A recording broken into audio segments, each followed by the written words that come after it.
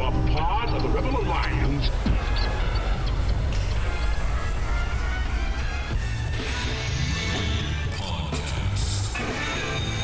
The idea of this podcast is simple: discipleship. We want to bring the gospel message about how to interact with your coworkers, your culture, your friends, everyone around you in a biblical way, which is, in essence, discipleship. What did Jesus do when he came to this earth? He took the devil's stuff. The Bible actually teaches that the world is becoming increasingly covered with the knowledge of the glory of God. That should change everything in the mind of a Christian. Instead of thinking about all the ways society is failing, we should think about all the ways society must be, as Psalm 110:1 tells us, put underneath the feet of Jesus in victory. The Rebel Podcast. We would be honored if you would join us. Welcome to the Rebel Podcast. P. Nate, Elder P, AJ, Garage Mahal. It's all happening today.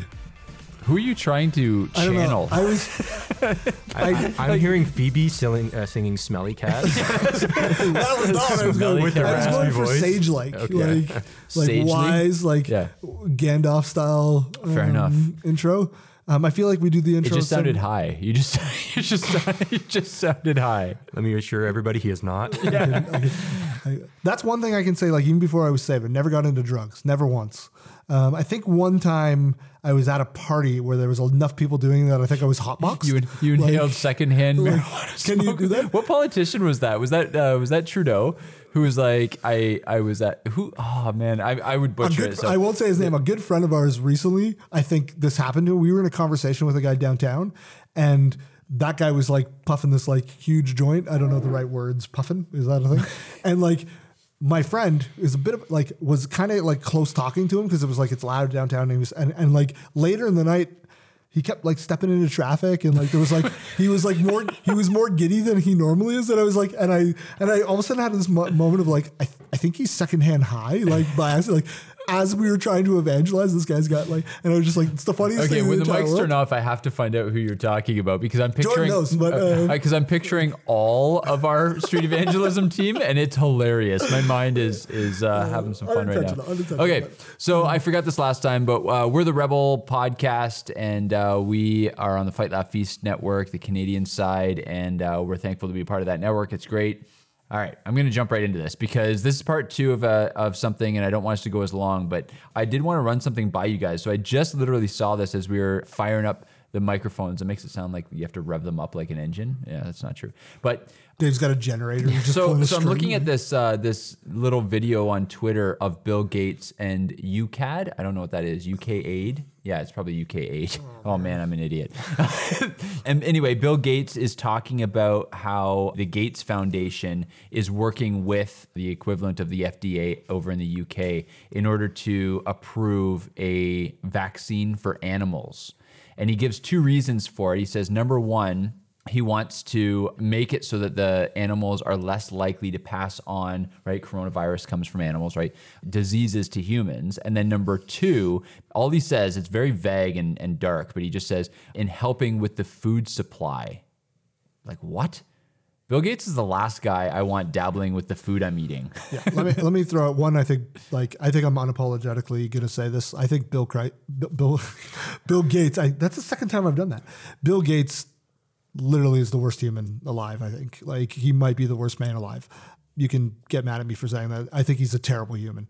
Second thing is like, if he's worried about the food supply, why is he the largest landowner of farmland in the United States right now?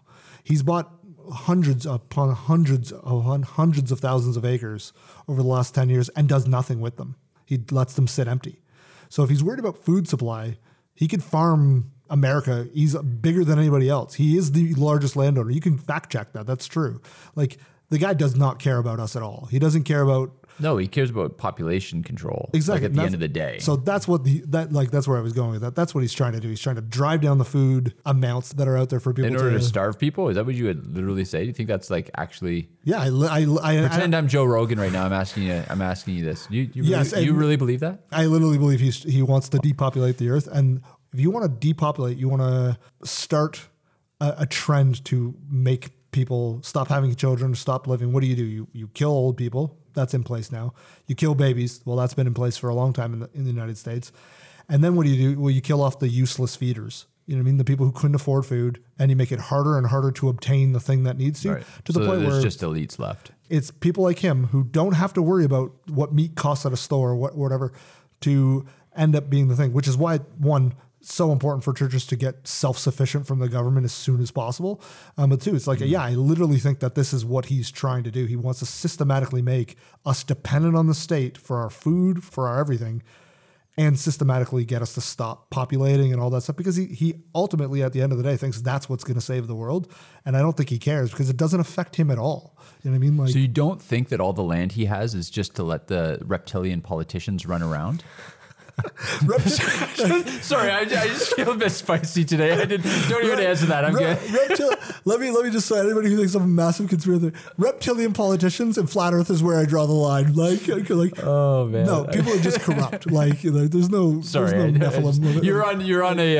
you're on a roll there. I was sorry, your face was like shocked about how upset I was going to get at Bill Gates. Like, I literally. Yeah, I know you went off, so I was just trying to kind of lightheartedly switch this around a little bit. So He's sorry, I was gonna say he's modern day Pharaoh. Like, he's got his heart in his heart to the point where, like, we pray for him, but like, he is an enemy of the state. Like, he is an enemy of the real state, the king, like the kingdom of Christ. I don't know what he thinks, what he believes, but like, literally, like, this man is out to crush humanity. Like, I don't think he's alone. Like, I think there's Like, can I ask a question? Like, when did two things happen in our culture that I think need to be eradicated right away? Number one is, when did we start caring what somebody who made a computer thinks about healthcare and all this stuff? Like, that's like the same with, like, why do I care what an actress thinks about global warming? Like, who cares? Like, shut up. And when did celebrity become, I'm related to somebody who actually did something famous, makes me famous? The Paris Hilton idea of the world, like, where she's well, that's where it started. You just nailed it, I think. Like, but I mean, like, was that she had a reality show? Why do we care about the Kardashians? I don't need to keep up with the Kardashians. I want the Kardashians to shut up. Like, this is fiery today. No, I just mean like our society lives in this world that, like, that their opinion has more valid than somebody who's actually done something. What is interesting though is I think, but therein lies this issue where. So, okay, I'm gonna make this. I'll make this biblical too.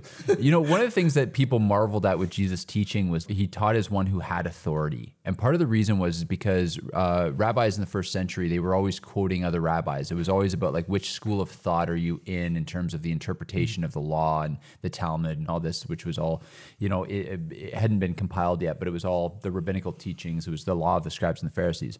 So people marveled at Jesus because he taught by his own authority, right? He just said things. And it's interesting because in this COVID era that we've lived in, like, how often did you hear you got to trust the experts? They're just these faceless. And why is Bill Gates one of them? Like, why are we listening to Bill Gates about who should get vaccinated and what we should do with our population and what's going on with the environment and all this kind of stuff? Like, and so it seems as though what qualifies you as an expert is just being elite.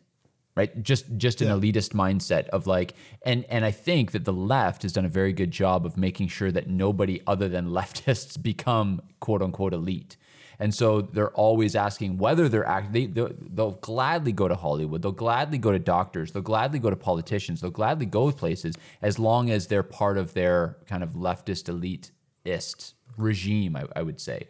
So it is interesting that there's this, like, the idea that people can think for themselves is totally lost. And even during the pandemic, I was told many times by Christians, you need to trust the experts. You don't know what you're talking about. And I would just say, like, it's interesting that even when Paul, who I'd say is an expert on the law, taught in the Areopagus, he commended the Bereans for going home. They were called godly because they went home and searched the scriptures to see for themselves whether these things are true. There's a virtue in Christendom for being able to figure things out on your own. And we've totally lost that in our culture. We don't want any personal responsibility for decisions or any of that kind of stuff. We just want somebody else to tell us what to do. Insecurity runs rampant in our society, where it's like the only people who are seemingly truly secure are the people who, like, let's be honest, society collapsed, Bill Gates is probably fine. You know what I mean? Right. He's got enough money to get away to whatever the scenario would be. He's put his brain in a jar and live forever. Cryo freeze himself and, like, he'll be fine. Whereas like there's an insecurity of like everybody else where it's like, well, there's somebody that they're dependent on and all these things. And at the root of that, like there's that idea of like, well, I don't want to say anything because if I get canceled or if I do anything, I'm not secure enough in myself. I don't like to say these things. Whereas Christians, Paul was secure going up and saying what he said because he was secure that he knew the scriptures well enough that, yeah, fact check it. It's right. I'm correct. And I'm willing to be challenged if I'm wrong. So much so that I'm secure enough with you going and fact checking me. Because like, I'm not defensive about it. I'm totally fine with you go home and check what I've said is right. And there's that like freedom of being like secure, which our society has lost. We've had this conversation without microphones turned on where it's like one of the reasons that we would believe, we may have even said it in our episode on optimistic eschatology, where part of the reason Christians are losing the culture war is because most Christians aren't post-millennial, but all pagans are. Right, so like Justin Trudeau is a dominionist, right? Justin Trudeau is a post-millennialist. He believes that he climate will change's win the outcome world. is a utopia, right? You know what I mean? Like, so, but that's what I was going to say. Is like, okay, so what is the utopia that a guy like Bill Gates has in his mind? Like, it's just baffling to me. Like, it's this underpopulated, childless, androgynous, global, cricket eating. You know what I mean? Like, it's just baffling to me. Like, his utopia sounds like my hell. I think we're looking at it kind of wrong. I think Bill Gates' utopia is him living exactly how he is living exactly how he wants forever, eating steak, eating all these things eternally, living how he wants, and the rest of us eating crickets, eating like this is super nerdy, and I'm sorry. There's an X-Men villain named Apocalypse who believes in the like. Don't apologize for that. No, this is glorious. I was mostly apologizing to our listeners, not you two. But like the idea of like Apocalypse's endgame was survival of the fittest played out in society, where he was at the top and the elites were the elites, and everybody else was in camps. And hot take: Apocalypse is a better version of Thanos. 100%. Right. The Age of Apocalypse storyline in X-Men is amazing. Agreed. Even better than Infinity Wars. Continue. It was so good. I stopped reading comic books after it was released. I was that's actually pretty hardcore. That's the top. That's the pinnacle. Anyway, side note, his utopia. I think that is what Bill Gates is. That's Darwinism played out to the fullest. Right. Survival of the fittest doesn't mean that I'm the last man standing. It means I'm the fittest. You serve me. Yeah. It's like I've supplanted the real king. Right. It's Nimrod played out in our real world. I'm going to build a tower. I'm going to build a kingdom that's so good that it's an affront to the real Lord, because Romans 3 tells us that they know God exists. They just suppress it, which they're trying to put themselves on that throne. You know what's interesting is I'm thinking back to some early, because Bill Gates was like, when we were in high school, which is a number of years ago, Chris, Bill Gates was big on like, he did a lot of workshops and like he never came to my school, right? Like, you and I were pretty poor, but like they would show videos of him talking to teenagers and all this kind of stuff. And like, he would often talk about how nerds are the new might, right? And how, and all this kind of stuff, like now brain power is what makes you mighty. And it is interesting that you're talking, like, it's almost like he believes his intelligence makes him the new apex predator, right? That it's not. Yeah. We see this all through TV and movies. There was a time, remember, when like if you go back and watch movies from the 70s and 60s, the popular kid in school was the star quarterback athlete who got the pretty girl. He wasn't an idiot. He wasn't just a dumb jock. But then all of a sudden, throughout time, and like the show that always sticks in my mind is The OC, where all of a sudden like the villain, Seth Cohen or whatever, like the nerd Seth Cohen is the guy who wins in the end. And it's not like this idea of like, oh well, he's equal. It's like, no, like they started to portray the nerd as the cool guy. He's the one, like the insecure little wussy guy is the cool one now. And all the dumb jocks, the ones that are strong and muscular and good at sports, they're all idiots. And the narrative started to change where it's like, we see this play out in tons of other shows after that, right? Well, technology is the thing that changed that. Yeah, right. That's right. Yeah, I read a book and it was I think it was called Coders, and it was saying how like coders run the world. Right. They can make you think that the thing you're seeing on your screen is what you're seeing, but it's not actually. And that was like a crazy thing. Like you're looking at your bank account, you see money in it. Yeah. So a programmer wants you to think that you see money in your bank account. You'll think that it's there, but it's gone. So it's like a guy like Bill Gates, because of his mastery or control of technology, he can be the alpha because he can control your bank account. He can control what you're doing, what you're seeing. He knows everything about you.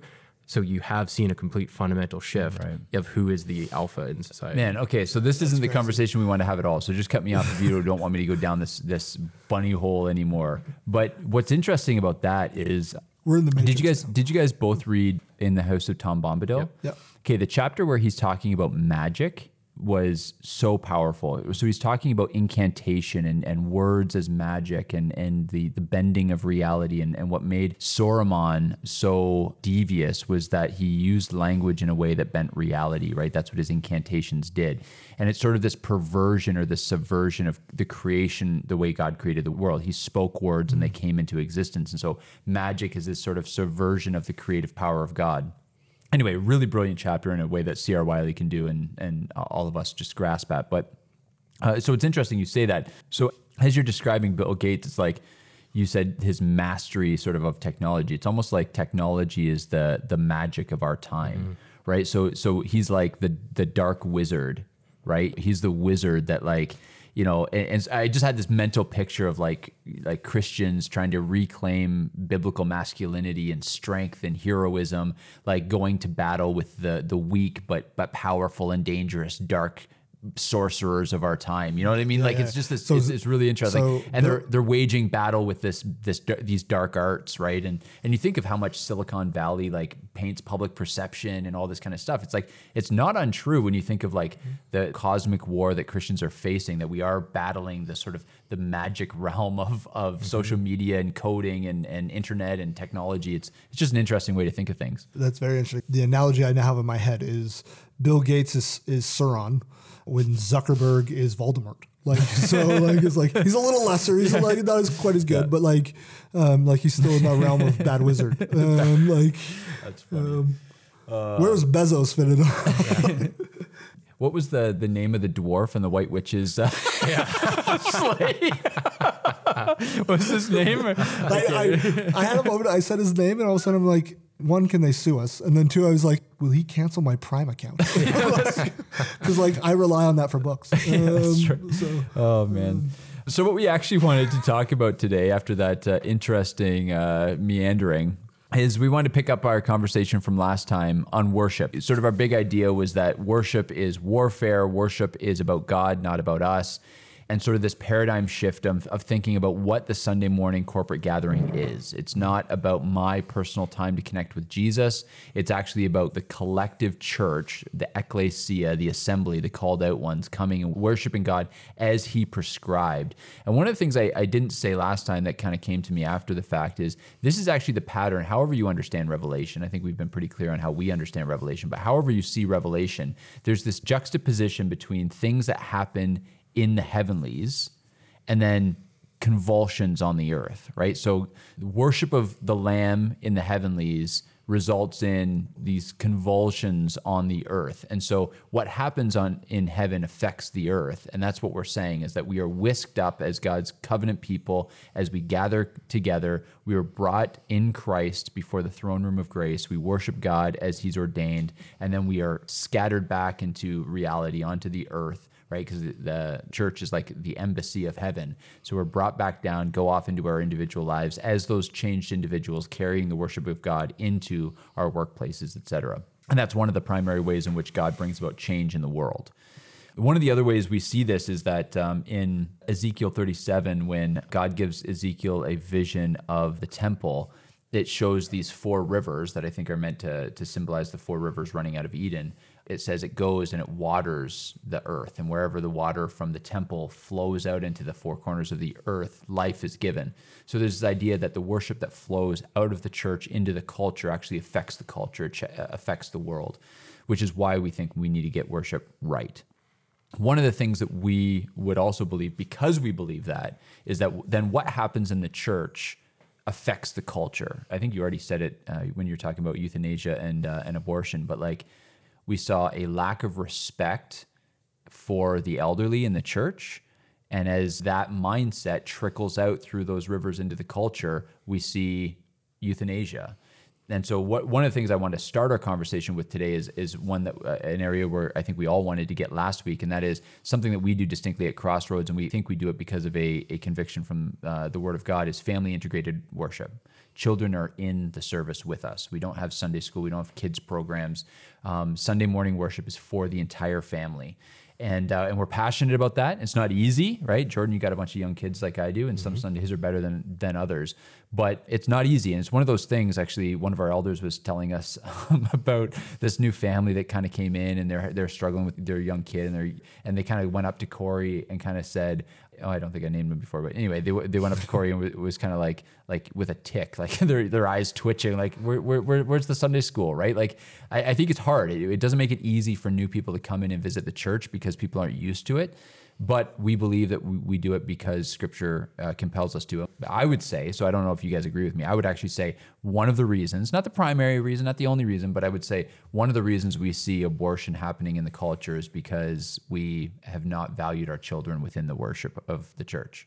Yeah, I think you're spot on. It's fallacy to think that what happens in the church doesn't affect what happens in culture. So because culture is the report card of the church. So what we see outside our doors.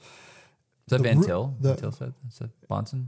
One of those guys. Somebody Sounds like smart guys. Yeah. But like simply put, like if we want to see the value of children in our society, we have to value them in the midst of our congregation. If we want to see elderly people treated well and good and with dignity at the end of their lives, we need to treat them that way in our midst. Simply put, with family integration, it isn't easy. I don't have any kids and it's hard for me. There's things happening all the time. But it's one of those things like, well, I would never expect to go to your home for a meal on a Sunday night and you to shun your kids to the basement so that the adults can have private time. Like, that's just not a thing I would expect from you. I would expect your kids to be at the dinner table with me. They're part of the family. Trying to pick things off my plate. Like, no, they do. Yeah. Thankfully, they've learned I bite. But I mean, that's just because we're family. When we come to Sunday morning, I expect to get run into by a child who I don't know their name. And my response isn't like, get away from me, you little kid. It's like, who are you? And who's your parents? Like, why are you running into me? Are you bleeding? Did I hurt you? But I mean, like, that's just how it is at our church. And there are going to be people from, I think, a sinful pride and sinful selfishness of how they prefer church to be done that are not going to be comfortable with it.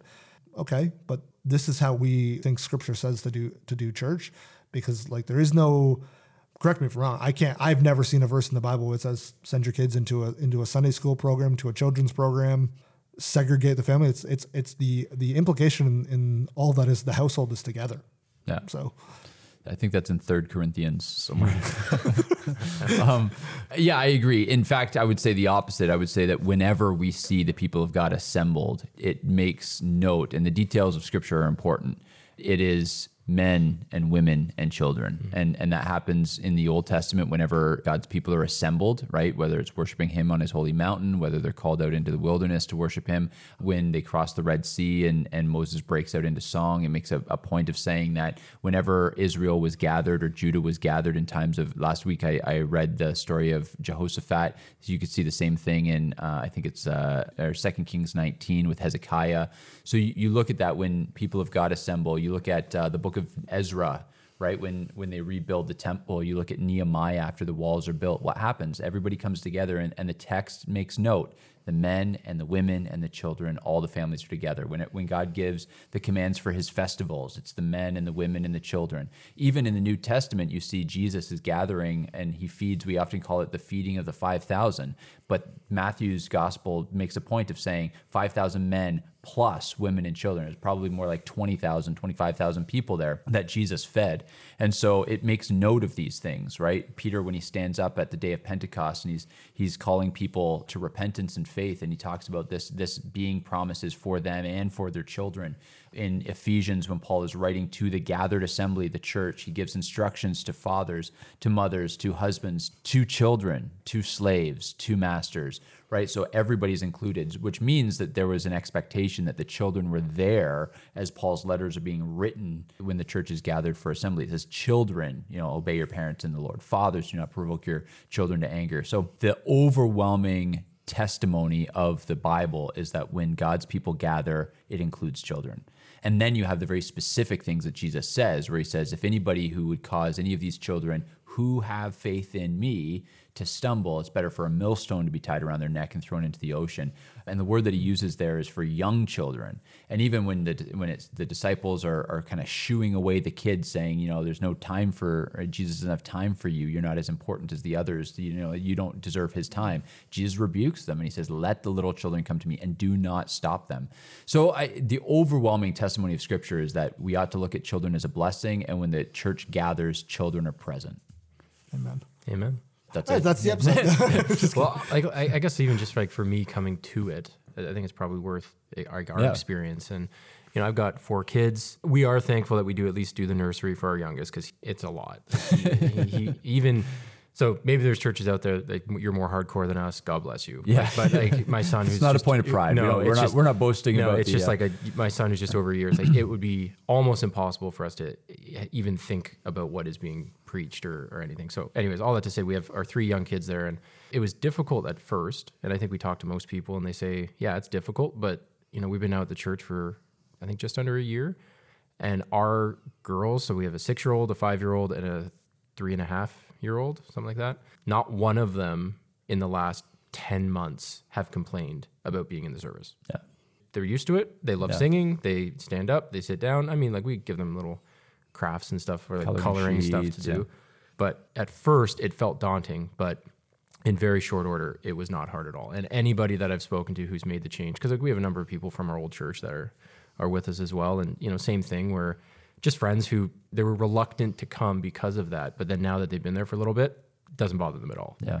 And even like for myself, just in preaching, occasionally, I actually don't even notice the kids. Yeah. And absolutely. part of that is because like most of my work, like my career, I work at home, I work at my office out of my house. So I got to tune my kids out at home just by default. So sometimes that can be a problem, but I'm pretty good at it. But even like, I think it was one time when we were at Clark Road, a couple kids came down and were like literally playing with something right in front of me. And you were like, oh no, and I didn't even notice. Yeah. That was one of the first times you preached. Yeah. And I just didn't notice. And it was just because like we've gotten used to the fact, there's noises, there's kids, it's fine. Yeah. It's not a big deal. So it feels daunting, but right after you do it, it's now normal. I think there's 2 paradigm shifts that need to take place in people's minds in order for them to appreciate it. The first is, like we said, I think you have to wrestle with the fact that I think this is what the Bible prescribes. We believe this is what the Bible teaches. And then number 2 is you have to look at children as a blessing. My father-in-law comes to the church, him and his wife, and they don't have kids. Obviously, their kids are grown. We'd hope so. We married them. Yeah, good point. But it's weird. But it's interesting even talking to them because generally you have this mindset, and maybe this goes along with the sort of not honoring our elderly, but you would think that some of those older people are the ones who would struggle with having kids in the service. And it's amazing when you talk to some of the older people in our church, they're actually the ones who say, this is what it was like when I was a kid, right? Because this is what churches used to do. And then I think we bought into the world system of this idea that we need specialists to care for our kids. We need specialists to do these various things. So I'll just ask a couple of questions then, and you guys can kind of answer them in terms of not so much objections, but what abouts. And so one of the first questions I would ask is like, well, what about, age appropriate teaching? Like, do you really think that the kids are getting anything from your sermon, Jordan? Well, I will say from my kid, again, my oldest is 6. She's a little bit more cognitively capable than my other ones, but there have been times with probably most of my oldest 2, 6 and 5, who, yes, they're not engaging with every single thing being said, but they absolutely are noticing and listening. And when we talk about the sermon often after church, there's things there that they're like, oh yeah, Pastor Nate said that. Or when we're at home and we're, doing family worship or we're talking about something, they'll be like, oh, Pastor Nate said that. It's like, so it has been actually quite incredible to see even just like the little things. But I think even more important for right now at their age, because they're not going to understand it entirely, is more the example that we're setting for them. Go with it. And I think it's just like our kids now see mom and dad worshiping collectively with our church family. And I think that at this age is the more important thing, is that it normalizes seeing mom and dad submit to another man, right? I think it's important for our kids to see that I am submitting to you as my pastor, as you, and the elders, as they're the ones primarily going around distributing the elements for communion. So I think there's just a lot of good stuff that our kids are actually witnessing us doing, and not just missing out on entirely. That's where I think when Paul says, imitate me as I imitate Christ, you can't imitate Paul by just going and preaching at the, like, you know what I mean? Like most people can't actually do that. Most people can't imitate Nate and go up and preach in the church. Like a handful of us get the privilege to do that. But like most people can't do that, but they can, like your kids can model you worshiping the King as you stand up and raise your hands and sing songs. They witness you take communion. They witness you in submission. They witness you give. They witness all these like things that we do. Just they witness you sit in church and listen for those. So they become to imitators of you as you imitate what is proper and good doctrine in the church. Like, and so it's like there's the flaw in that argument of like, well, your kids aren't going to retain anything is like, well, no, they are. They're just going to retain totally different lessons than what you think. They might get one thing out of what Nate says right now, but they're going to watch me do the thing that I'm telling them is the most important thing in the world to do. That's right. I guess the thing that might be causing some people to have issues with that is they look at the Sunday service as the teaching opportunity in the week for their family. So it's like, 45 minutes of you up there where you're not doing things specifically for young children. It's like, that if that is the only time in the week they're being taught, that's probably not the most age appropriate. A bit more jealous, right? Yeah. But it's like if at home, I mean, I've tried to sit and just read through an individual or like a book of the Bible with my kids. Guess what? Doesn't really happen, right? We do it slowly, but it's hard. So we use some tools that our kids find more engaging. They're still truthful, biblical tools and methods of teaching them, and they engage with it way more.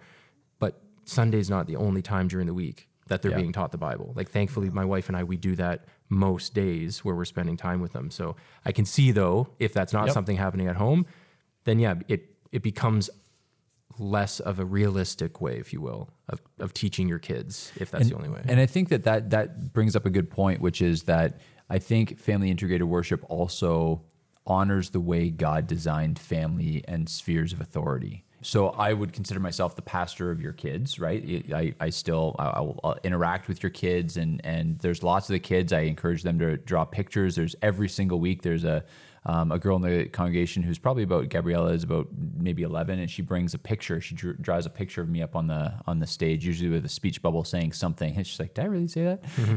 And so like the kids will draw me pictures, and they'll come up and you'll see like after the service, and it's interesting to watch because some of the newer people will come up, and sometimes they'll even interrupt my conversations with kids, and I'm always very careful to like just one moment and finish my conversation with the kid, like treat them like a person, because there is a sort of, whether we do it intentionally or not, there's this sort of degrading children to a lesser part of our church family, where adults think they can come up and interrupt, a conversation I'm having with a kid. But I think it's important that kids feel like, so even the fact that your kids at home will say, "Oh, I heard Pastor Nate say that."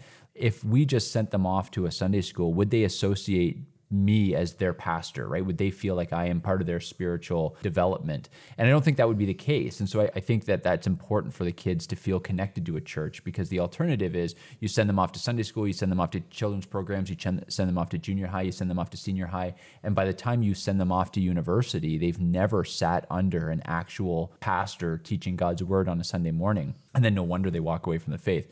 But on top of that, when I say it honors the way that God designed the world and spheres of authority, is also, though I am the pastor of your kids, primarily the number one shepherd of your children is you. You're the pastor of your family. And so what I'm doing in preaching to you is then giving you the responsibility that I think God has given to you to take what I've taught you and go and distill it to your children at the ages of 6 and 5 and 3 and 1. And I think that that's something that like there's a responsibility and a heaviness to that. And I think once fathers get that when they come to Crossroads, it changes them and encourages them to kind of man up and bear responsibility in a different way that I think regenerate men respond well to. We've all gone to churches for a long enough time that like we even think about this externally, like, oh, if I want somebody to preach the gospel to my friend, I bring them to church so that Nate can do it. And it's like, no, like fundamentally the church exists, like your role in the church is to equip the saints to do the work of the ministry, right? Yeah, like, that's right. You're a trainer at best, right? So like just destroyed your career. Wow. Okay. I'm in the same boat, but like just less. The idea is like the role of us is to equip the men and the women in our church to do the work of the ministry. Yeah. which means like what you said was great. Like Jordan brings his family to church. You equip Jordan to then go forward and equip 4 other people who will then hopefully raise up families who equip and it's just like that fundamental paradigm shift of like, this isn't just for me. This is for me to go do something. There's an action tied to every single person who comes to Crossroads on a Sunday. Yep. They play out what you say on Sunday into Monday, Tuesday, Wednesday, Thursday, Friday, Saturday, right? Like, whereas too many people, I think, come to church in general, and that's their Christian experience for the entire week. And then it's like, now I live in the pagan world and I come back and I get recharged. And it's like, yeah, there is a recharging that happens at Crossroads every Sunday, but it's not that this should never be all you get. This isn't the one meal you get every week, right? Yeah. Like this is maybe the heartiest meal, but it's not the only one, Right. Yeah.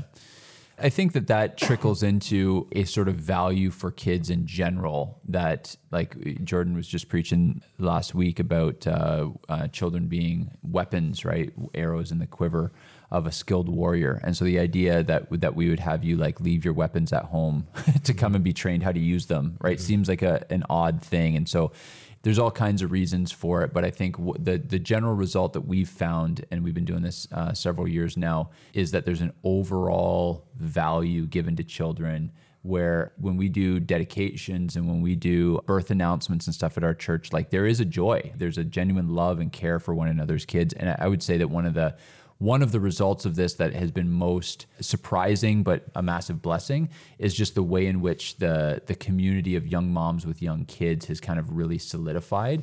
And I don't know where our family would be without that community. And I think that that's what happens when you value kids enough that they're welcomed in and they're a part of the church. And so suddenly there's this value given to them. And so the moms look and they say, everyone else here loves my kids enough to put up with their squirming and their fussing and they're asking questions. They're grinding Cheerios into the upholstery in the sanctuary and all that kind of stuff. And that subtly communicates to our kids that they are valued and loved, and this is a place that is home to them. And honestly, like we've all been to people's houses. Like I often joke when you go to somebody's house and it's more like a model home than a house, right? Or I would say more like a model house than a home. And there's this like apprehension. Like, I don't know if any of you have like a relative or something where you go with your kids, Jordan, and it's just like, you feel almost like, can they touch anything here? Right. And you don't want that. I mean, you don't want the church to look like a pigsty either, but there's this idea that my kids aren't going to be comfortable in a place that they can't put fishy cracker crumbs all over, right? Like, and so there is something that's inadvertently and subtly communicated to them that they're wanted here. And I think that's a really important aspect that most churches don't have. Well, I think it also shows that like we are not in like the communist sense of raising kids as a commune, right? Because they want to take that responsibility away from parents. We're not saying that, but there is a sense in the covenant, God's covenant people, we are raising children, like the next generation together. Yeah. Right. Aunts and uncles and friends and like those who can't have their own children and grandparents. We all need to do this. And it's all needs to be like an effort of the church. And I think that just comes back to it being a family. Absolutely. Right. And that's where it's like, I'm not going to love your kids as much as my kids. That wouldn't be appropriate for me to love your kids as much as my kids, but I should love your kids because they are covenant, like they're in our church family. Yeah. So I think that's just one of the big things that's also missing is just that perspective that no, we are doing this together as a family. Yeah, and it's funny because if you look at sort of the church is the body of Christ, or the bride of Christ, and one of the things that Jesus came to do is to reverse the curse of sin. And so what sin has done to families is it's made broken families. So broken families through divorce, through death, right? Through accidental death, through disease. You have kids who grew up without grandparents, without aunts, without uncles. And so suddenly, as the church involves itself in the task of reversing the curse, it's this amazing blessing that also, like you said, those families that can't have kids can experience what it's like to be motherly, what it's like to be fatherly, what it's like to care for children.